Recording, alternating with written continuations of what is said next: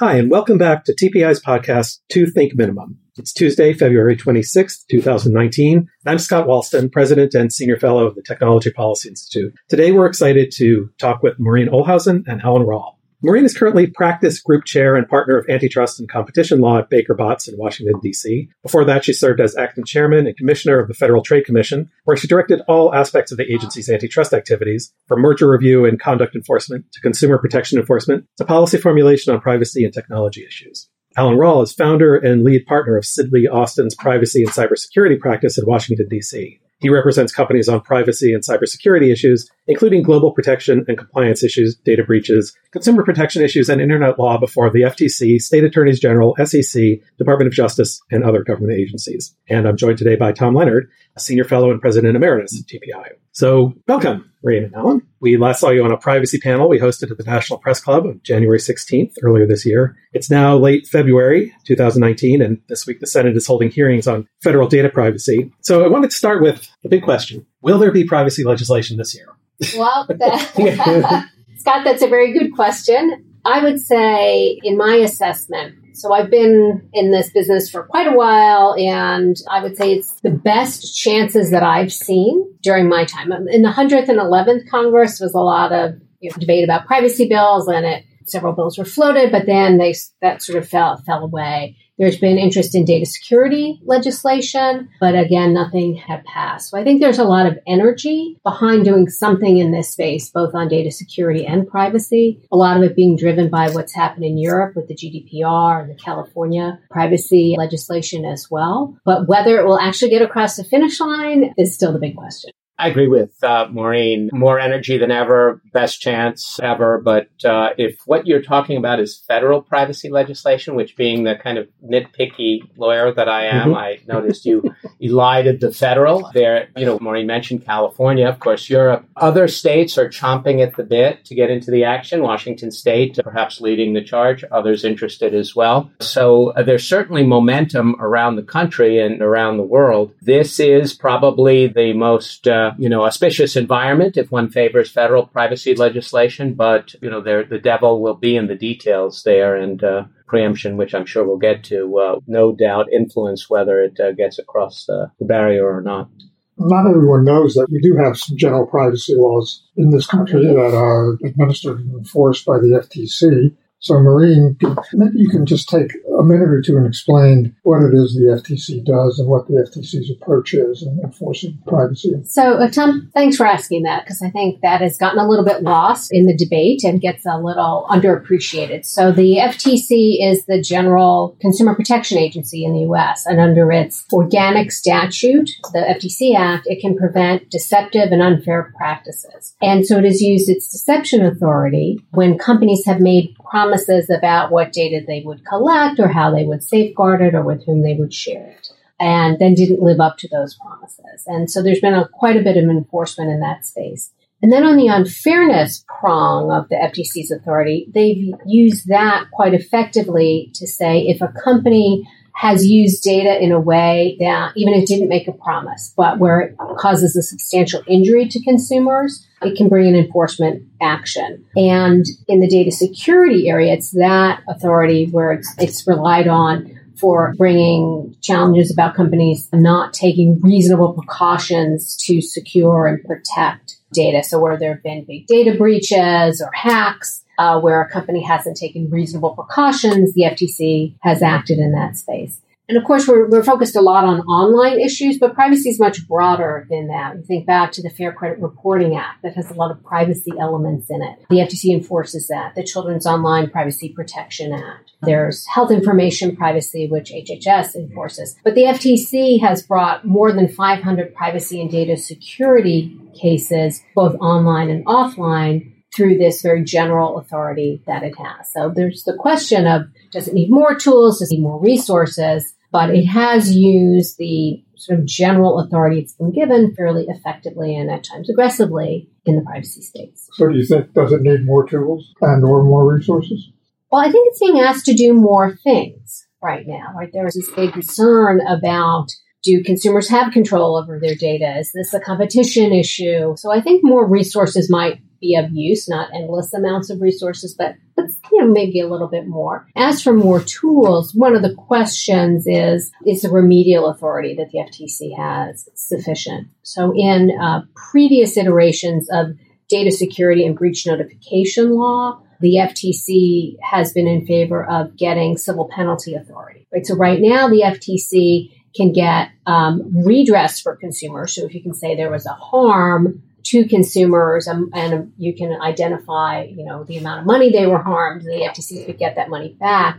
But it couldn't penalize companies unless they violated either an order that was already in place or a rule that had already been authorized, like the Children's Online Privacy Protection Act. So one of the issues for data security is, do companies have the right incentives to protect data sufficiently? And would giving civil penalty authority to the FTC allow it to encourage companies to take those kind of precautions? Because in data security, when sensitive data gets exposed, consumers might suffer things like fraud and identity theft, but it can be very hard to trace back that to any particular data breach, because there have been a lot, of breaches that expose people's social security numbers and account numbers. So drawing that line between the harm and the breach is difficult. So that's why in previous commissions, they've been supported, myself included, in giving the FTC civil penalty authority for data breach. Now, the question about privacy, that's a little, I think, more challenging. Yeah, I think that the question of whether the FTC can seek a penalty in the first instance without, as Maureen speaks, without there having been a consent order in place or a specific rule that was violated, that's very much in play right now. And I think that whereas several years ago, perhaps you would have seen the business community oppose that adamantly, I think that there's greater flexibility now whether the FTC could seek in appropriate cases with sufficient showing a penalty in the first instance without having to wait for, let's say, a decree to have been ostensibly violated. And I think that there are a number of problems with the existing consent decrees that the FTC has entered into. It's understandable that companies seek to settle when the array of the federal government is mounted against them, just as companies settle in civil litigation in other contexts. But oftentimes what has happened is that in order to avoid continued investigations, companies settle and end up being subject to a FTC consent decree for 20 years. And that has been a de facto, sort of Damocles over many companies, tech companies that in 20 years, may not exist or certainly not be recognizable. So I think there could be considerable reform of the consent decree process. And, as part of that, perhaps, civil penalty authority in the first instance is something to be considered. With regard to the incentives that Maureen mentioned, especially with data breaches, data security, I honestly think that companies have tremendous incentives to protect their information. That's not to say they do it perfectly or that they do it reliably. And I do think that the FTC has done a really very admirable job of trying to avoid gotcha cases, as they would put it, but rather go after more serious violations. But today, with the plaintiffs' bar being so aggressive in bringing cases on data breaches, when there's the Securities and Exchange Commission that is also in the mix for sanctioning egregious data breach violations that have not been disclosed by public companies appropriately, where shareholders have filed suit, where there have been derivative actions, I think there's an awful lot of incentive to protect this data. And I think companies generally they try quite hard. Whether they do quite well, that's a function of the risks that they face, just as the federal government and government agencies, including the FTC and including a lot of the intelligence community, they've experienced breaches. So this is a subject that I think it may be remedied, may be enhanced, not so much by incentivizing enforcement, but rather by federal government taking additional steps to protect us all from hackers. It's interesting the way you framed this, because opponents of a GDPR-style solution say that the FTC, the status quo is too weak. And Alan, you were basically describing it as too strong. Yeah. That companies get stuck with consent decrees that last for too long. It might be too harsh. How do you square that? I mean, they're saying that the FTC is too weak and that's why we need reforms. And you're saying it's too strong? I don't really think that, at least not in candid sidebar conversations with European officials, that they would say that the FTC is too weak. I think they view the FTC as a role model and as an agency whose enforcement authority authorities whose enforcement prowess, whose enforcement activities they want to emulate. I think that they would like to really transform themselves, and by they I'm talking about the European Data Protection Authorities that enforce the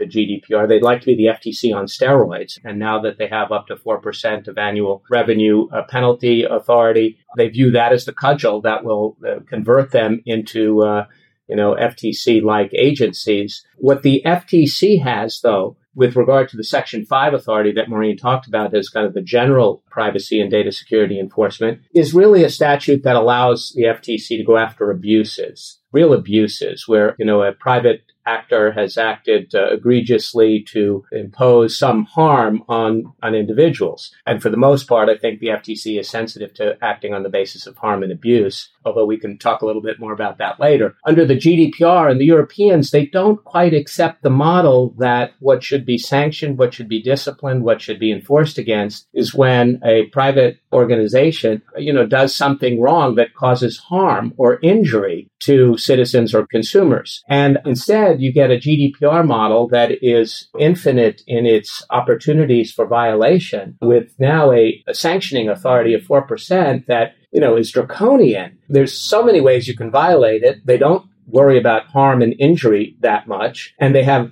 phenomenal sums that they can pose as penalties. So that's going to be a pretty dangerous environment. So speaking of the Europeans, now in the U.S., the Federal Trade Commission, I don't know how much either of you can talk about this, but the FTC is now investigating Facebook for violation of the consent decree that it is under now. And one believes the press, they're talking about potentially multi-billion or multi-billion-dollar fines, much, much larger, as far as I know, that have ever been imposed by the FTC before. Do you think somehow the FTC feels pressure from what the Europeans are doing, and that's why they're talking about such large numbers?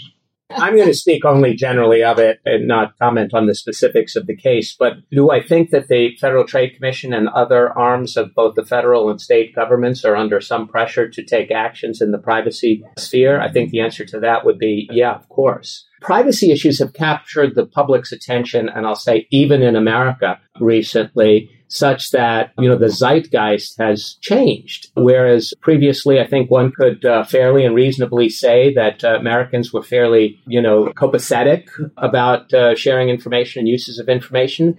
Things started to change first in Europe, I think, with the Snowden revelations, even though that didn't involve commercial privacy at all, rather intelligence community. I think the recent credit bureau data breach affected, just about all of the country, where concededly by the victim company there, very sensitive data, passport information was included. I think that people start thinking about that. But then, in my view, another non-commercial development is what changed the public psychology, and that's the manipulation of the election by the Russians. And doing so in our social media networks based on information that we share with each other and with our, social media. And they were able to apparently very effectively with the expenditure. I'm not sure how much money was at stake, but I'm sure it was more in the sophistication than in the dollars. But I think when people realize that their information can be put to manipulative uses that have consequences about what they believe and maybe how they vote, I think that's troubling. So I think that the sensibilities have changed in the political marketplace, if you will.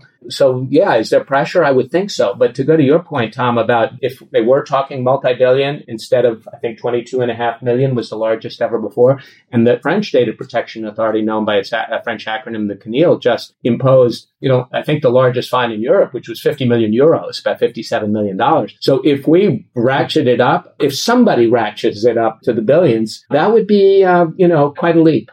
So it's interesting, and I think you're right, that all these issues are kind of conflated together in the public mind. Those of us who work in privacy, to some extent, kind of try to cabin off the issue of the use of private data for commercial purposes and targeted advertising and all of that. But it's all been conflated together with election meddling and national security issues, which are really are really different issues. They're really all different issues. Do you think it's appropriate to conflate them together, or it just happened and that's what politics is? Well, I think the Europeans conflated them, if you will, because the data protection authorities in Europe, which don't have authority over national security, basically took out the perceived excesses, that were leaked by Snowden and took it out on the U.S. tech companies. How convenient that the European enforcers go after U.S. companies based on perceived national security activities that, really benefited not only the United States, but in many ways Europe as well.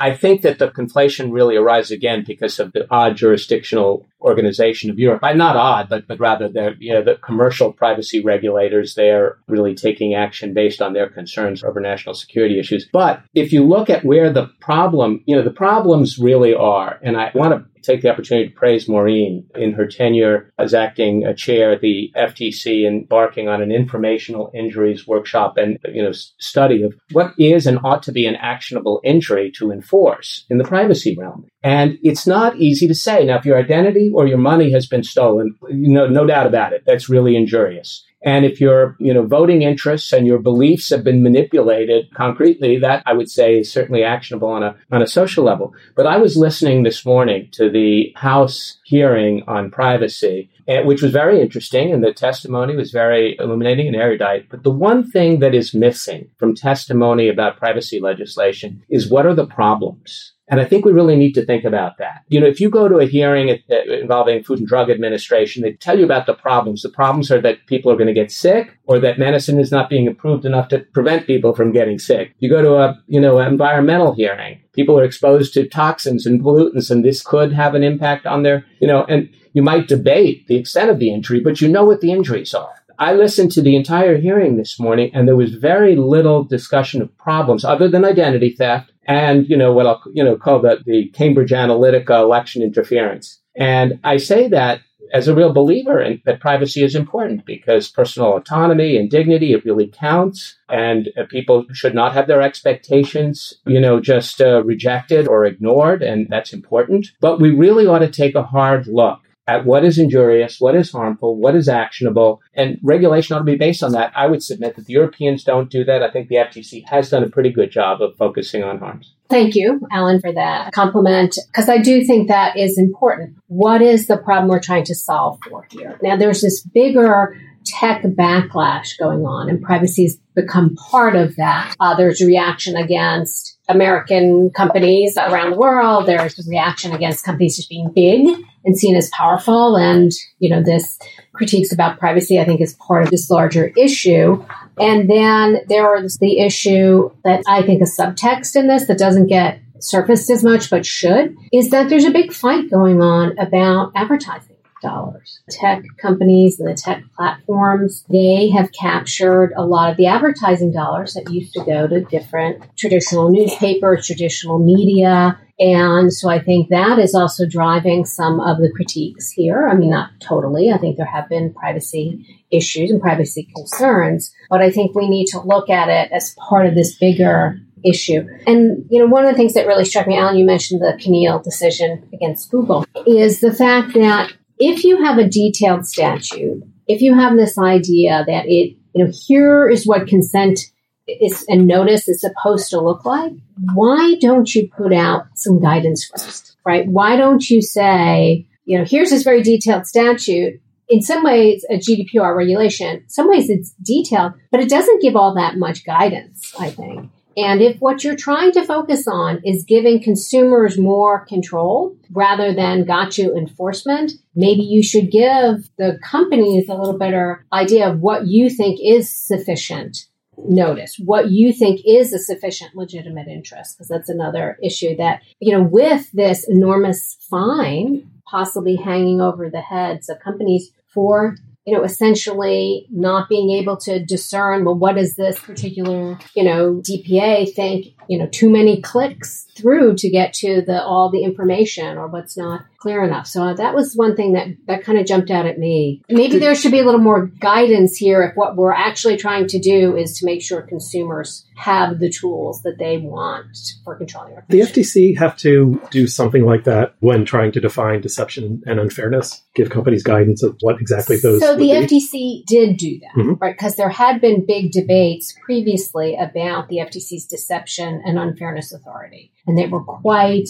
the political issue of their day. And so the FTC adopted a deception policy statement and then an unfairness policy statement, which Congress eventually codified. So for unfairness, rather than saying, it just means something that some regulator or three regulators don't like, by statute, it has to be an act or practice that causes substantial injury to the consumer that the consumer can't reasonably avoid, and that's not outweighed by countervailing benefits to competition or to consumers. And so in the policy statement, the FTC tried to give a little more substance to what those types of injuries would be. And that is one of the reasons why, I did the informational injury workshop at the FTC because I thought it was important to understand what is a substantial injury. I think it's fairly well established and most people would agree. You lose money. Yes, we think losing money is an injury. But where else did it go? I think that having your sensitive medical information exposed on the internet, or not on the internet, but exposed, whether internet or not on the internet, would qualify as a substantial injury. And I think the fact that we have HIPAA suggests that Congress would agree, most people would agree. I brought a case against a revenge porn website to say, exposing those kind of intimate photos, I think most people would agree was an injury, but it's not a money injury. Mm-hmm. And so I think, but I wouldn't necessarily agree, whereas the Europeans might think this, that I get to control what everyone thinks of me, or people can't say, Maureen Ohlhausen has, blue eyes and is 5'2", unless I allowed people to reveal that about me. So I think... I thought you were like 6'4". There I am, 6'4". But I think that, it's not an endless amount. Just because one person feels, I don't want someone to know that. So that it's hard to draw the line, but I think it's important that we at least try. So, notwithstanding everything you all are saying, I think many of the proponents of privacy legislation in this country are looking to the Europeans and to California as a model. What do you all think would be the effects of that? Would we lose our competitive advantage? Would it be... So one of my among several concerns, I think it's interesting that in Europe, they were really pushing towards having the digital single market. Right, that they had, the European Union is the attempt to combine all these separate economies to get the benefits of the kind of unified economy we've enjoyed in the U.S. And the data protection regulation, the GDPR, was supposed to be part of this bigger push to have a more uniform approach. I would be concerned in the U.S. if we start sort of breaking apart our unified market, ironically, kind of in reaction to the GDPR. So I think that's one concern. One of the other things that I would point to, so just last week, I reread the FTC's data broker report. One thing that, that report identifies is the protections that are already in place, Fair Credit Reporting Act and other, types of anti-discrimination statutes, also identifies the benefits to consumers from data, from the ability of companies to access data and to advertise to them or to create new products and things like that. So I think, we need to be careful about that. There may be changes we need to do, at the margin, but I would be concerned about doing that without also being cautious about losing the benefits our economy has enjoyed and consumers have enjoyed by having a uniform standard and having the ability for companies to use data to innovate. Tom, I think that you asked about what impacts would it have if we do emulate the EU's GDPR over here, which I think seems to be the direction that we're going. Certainly California and Alistair McTaggart, the gentleman whose ballot initiative is what ultimately resulted in the California Consumer Privacy Act, CCPA. He was trying to emulate the EU. The Washington state legislation consciously seeks to emulate at hearings before. Since September, there have been hearings where basically members of Congress on both sides of the aisle have talked about EU-based models with the rights that it grants. So there is a likelihood, and I'll say a danger of moving in that direction, which is, in my view, overly bureaucratized and the development of too many different hurdles, not all of which, most of which are not commensurate with the benefits they provide to anyone. I will say, and to give the EU and the GDPR it's due. The focus on transparency and disclosing what the practices of companies are, I think actually is a positive thing. If you ask me, what do I think the real problem in the privacy sphere is, as opposed to cybersecurity, is that really people don't understand what's going on. And that if there were more transparency, yes, there were some practices that probably would be disincentivized through greater disclosure and general knowledge. But people are, I think, largely comfortable with a lot of the commercial practices and the commercial uses of data, but they're really not all that knowledgeable. And there's, especially in the internet ecosystem, a lot of companies that nobody knows anything about. And, I think it might be fair to say that not only do consumers not know, really what is going on with the advertising ecosystem, I would say that's also true of a lot of companies. Sometimes a development erupts into the media. It turns out that really nobody understood what was going on. I think there ought to be better understanding, but fewer rules, more focus on disclosures, let the marketplace decide whether they are or they're not comfortable, but maybe bring some of the companies out of the shadows. And to go to Maureen's point about guidance, maybe provide some more guidance so that it's not just about catching people and the gotcha thing. Just very recently, what has been styled as a CCPA fix bill was introduced by a California state senator together with the support of the Attorney General, Xavier Becerra. And one of the fixes, this is not a fix that industry or companies would like. These are not fixes that they would like. But one of the fixes that the Attorney General, insisted on was that he not be obligated to provide guidance to companies who want to comply. He said, he's quoted, I read this just recently, quoted as saying, "I don't give free legal advice to companies." But the original bill said give guidance to companies so that they can comply. I think that attitude of really trying to hide the ball is not good for anybody, and it can result in excessive enforcement, unwarranted enforcement. And if compliance is the objective, make it easier. Speaking of transparency, one aspect of this is the notices, and we do know that almost all consumers just don't read the notices, even if they were better written and more clearly written. Unclear how much that would change. But do you think companies themselves, just in the way they approach these issues, public or derelict in not explaining better how they use data? That they do have a business model, some of them, which is based on monetizing data. That's not an evil thing. There are many benefits that flow from that. But they kind of act like, Jesus, you caught us. We're actually making money off this data. Do you think it's valuable? Do you think they could explain it better, and maybe they're kind of reaping the costs of never having explained it? I think that, it would be wise for them to make a little more of the case for the benefits of data availability and data usage in innovation and competition, and, how much advertising supported content and services consumers are enjoying. Right. And I think consumers can understand some of that trade-off, and perhaps making it a little more explicit would be useful. I do think one of the challenges for the California law is saying, well, consumers can opt out of that, but you still have to give them the same service. I don't know how that's going to work. But I do think that it could be beneficial if they were a little clearer about that. And I also agree with Alan that, the GDPR is not all bad. I mean, certainly it has some very good provisions in it, and more transparency might be beneficial. But I think that, just going back to your guidance point, one of the things that I really liked about the Children's Online Privacy Protection Act is the fact that it permits companies to come up.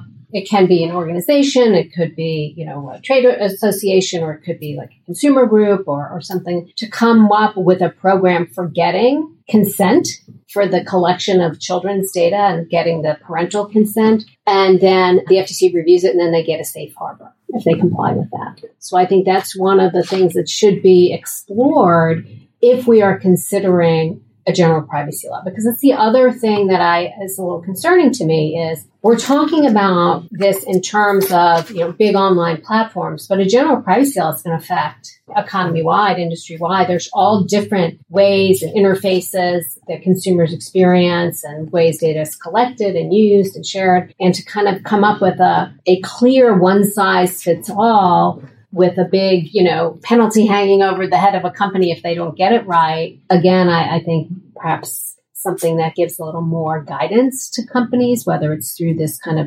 COPPA-like safe harbor approach. Even the GDPR talks about codes of conduct. I think there's some interesting thinking to be done in that space. So I thought you made this point at our January conference, which might be obvious to legal people who follow this, but that a company violating its own terms of service is by definition a harm, right? Yes, it is. So, right. These sort of rules that you're talking about, you can't come up with practices and then not follow them. Exactly. And that's a great point, Scott. And I did want to say that while privacy policies have been much maligned and, the notice and choice model, but I don't think we should sell them short. One, for the very point that you make, that companies are self-governed by their privacy policies. If they don't comply with them, they can get in trouble. It would be deception, surely, from the FTC, although I would argue that there still would need to be substantial injury, perhaps, but we can talk about that, some other time. But I can say from representing companies that the amount of time they spend both drafting their privacy policies and then seeking to adhere to them and internally analyzing and defending internally and justifying any changes from their privacy policy or change, at least many companies take them very seriously internally.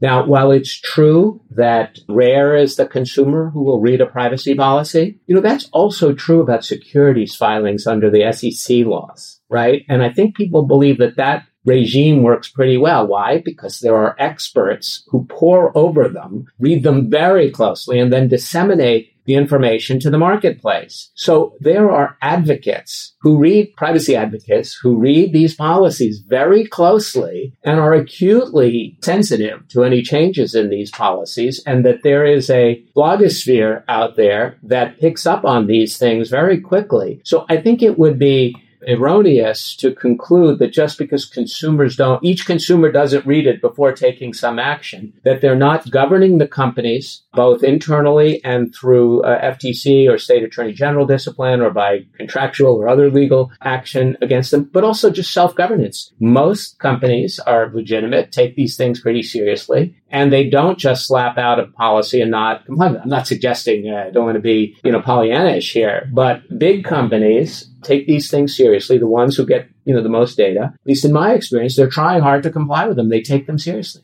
Actually, I haven't been watching the clock, but a couple more things, if we have time, that I'd like to kind of touch on that are among the two among more controversial aspects of people are talking about in the context of the new privacy law. One is preemption of states, and the other is, I just noted to talk about California. Today was reading the California Attorney General was going to expand the California law to include a private right of action. And of course, those two things are both being talked about in the federal context as well. You want to kind of give us your take on those two things? Well, on preemption, I think it's always been one of the factors that one imagines is in a trade-off or compromise on legislation between, the legislators who are more inclined toward the business community and those who are more inclined to the advocacy or consumer protection community. With regard to preemption of, state law in the privacy realm, this is inherently digital. While Maureen is certainly right and mentioned a couple of times that privacy legislation and policy doesn't just affect the large internet companies and platforms, but nonetheless, this is very much of a digital issue. The information age is less territorial, less geographically finite than the prior commercial ages. So if ever there were a field where you would think that national standards should govern, it's where digital information that travels everywhere and is everywhere at the same time. So it does seem like it's naturally an area where a federal standard or national standard should prevail over individual state standards. We've seen in the data breach context with 50 state laws plus DC and Puerto Rico, Guam, and Virgin Islands, and so on, that the proliferation of those standards has not contributed to data security. Rather, it's contributed to uncertainty. It's contributed to bureaucratic administrative burdens, legal time. Thank you. Yes. We appreciate that. But it's really not added substantively at all to consumer protection. That problem would be even worse with privacy. I'm sure this is true for Maureen as well, but I'm working with a lot of companies on California compliance because even though it's not in effect till 2020, they're starting to get ready. And, the notion that one state if it's as large as California, could set what will be de facto national standards. That's not appropriate either. So I think preemption has got to be part of the equation. I can't imagine that there's ultimately a compromise that prevails without there being,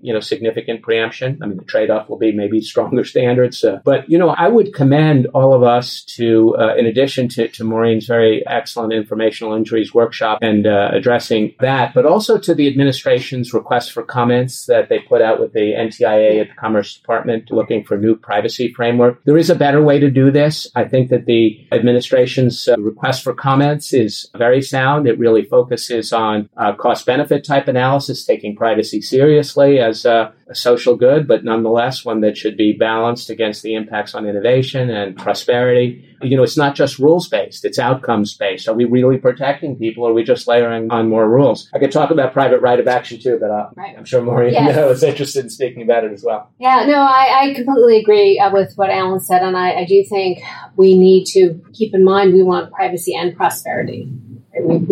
Both values are important to American consumers. I heard that phrase. Yes.